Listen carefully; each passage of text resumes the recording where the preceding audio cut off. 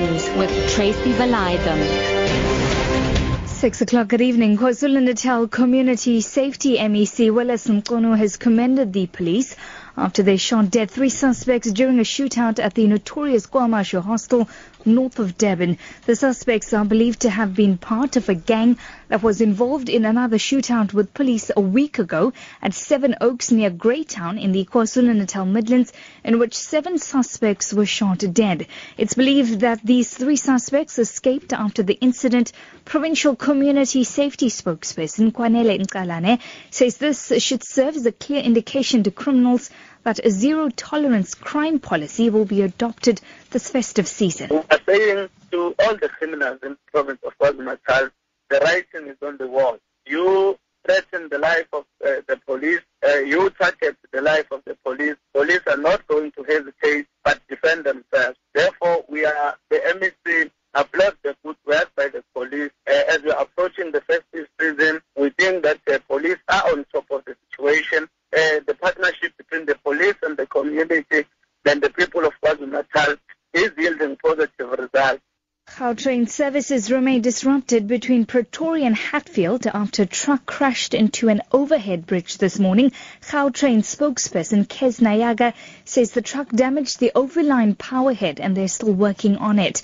Nayaga says no trains were involved in that accident. She pleaded with Gautrain users to have patience during this time. The technicians are currently working to restore services, but at the moment there is a service disruption between Pretoria and Hatfield. We're hoping that services will restore by Monday, but at the moment and up until services are fully restored, we will run a shuttle service between Pretoria and Hatfield. Gautrain buses will be used to shuttle people between Pretoria and Hatfield. KwaZulu-Natal ANC Deputy Provincial Chairperson Willis Mqunu says the ruling party is facing new tendencies that are alien to the organisation, such as discussing party matters in public, using money to influence the outcome of conferences and marching to party offices.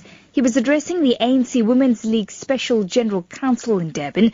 Recently, aggrieved members marched to the provincial offices disputing the outcome of the ANC conference in which Sihle Zikalala was elected provincial chairperson. Mqunu has called on the Women's League to work with the ANC in dealing with the so-called new tendencies. One of those tendencies is the tendency to take matters of the ANC and discuss them in public. We've seen this thing happening, started slowly, but it is gaining momentum. In the ANC, there is now a tendency of using money to talk about preferences. It's one of the new tendencies. It's never been there. We say, help us, comrades. Please talk to those who have lots of money. We need that money for campaigns. We're going to the elections.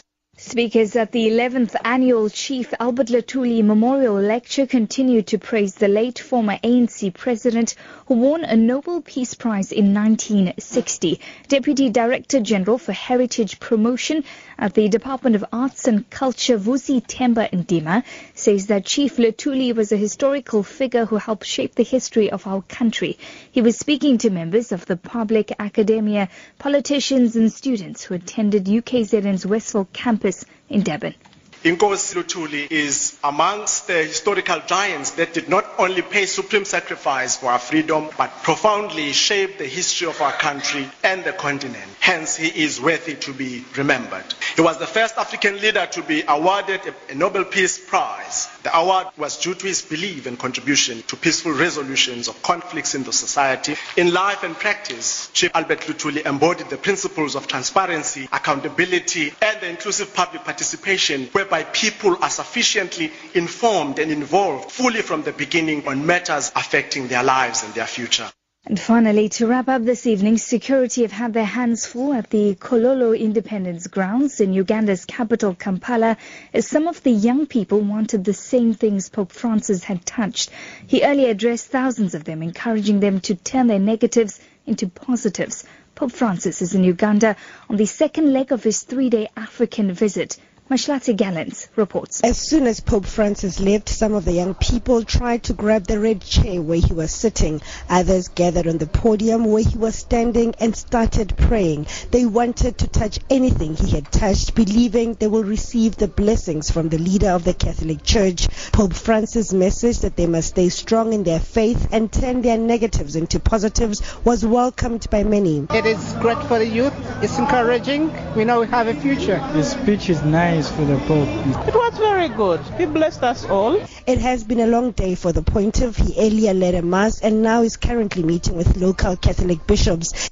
Your top story at 6 o'clock. KwaZulu-Natal Community Safety MEC Willis Mqunu has commended the police after they shot dead 3 suspects during a shootout at the notorious KwaMashu hostel north of Durban. For Lotus FM News, I'm Tracy Valaydham. I'll be back with more news at 7.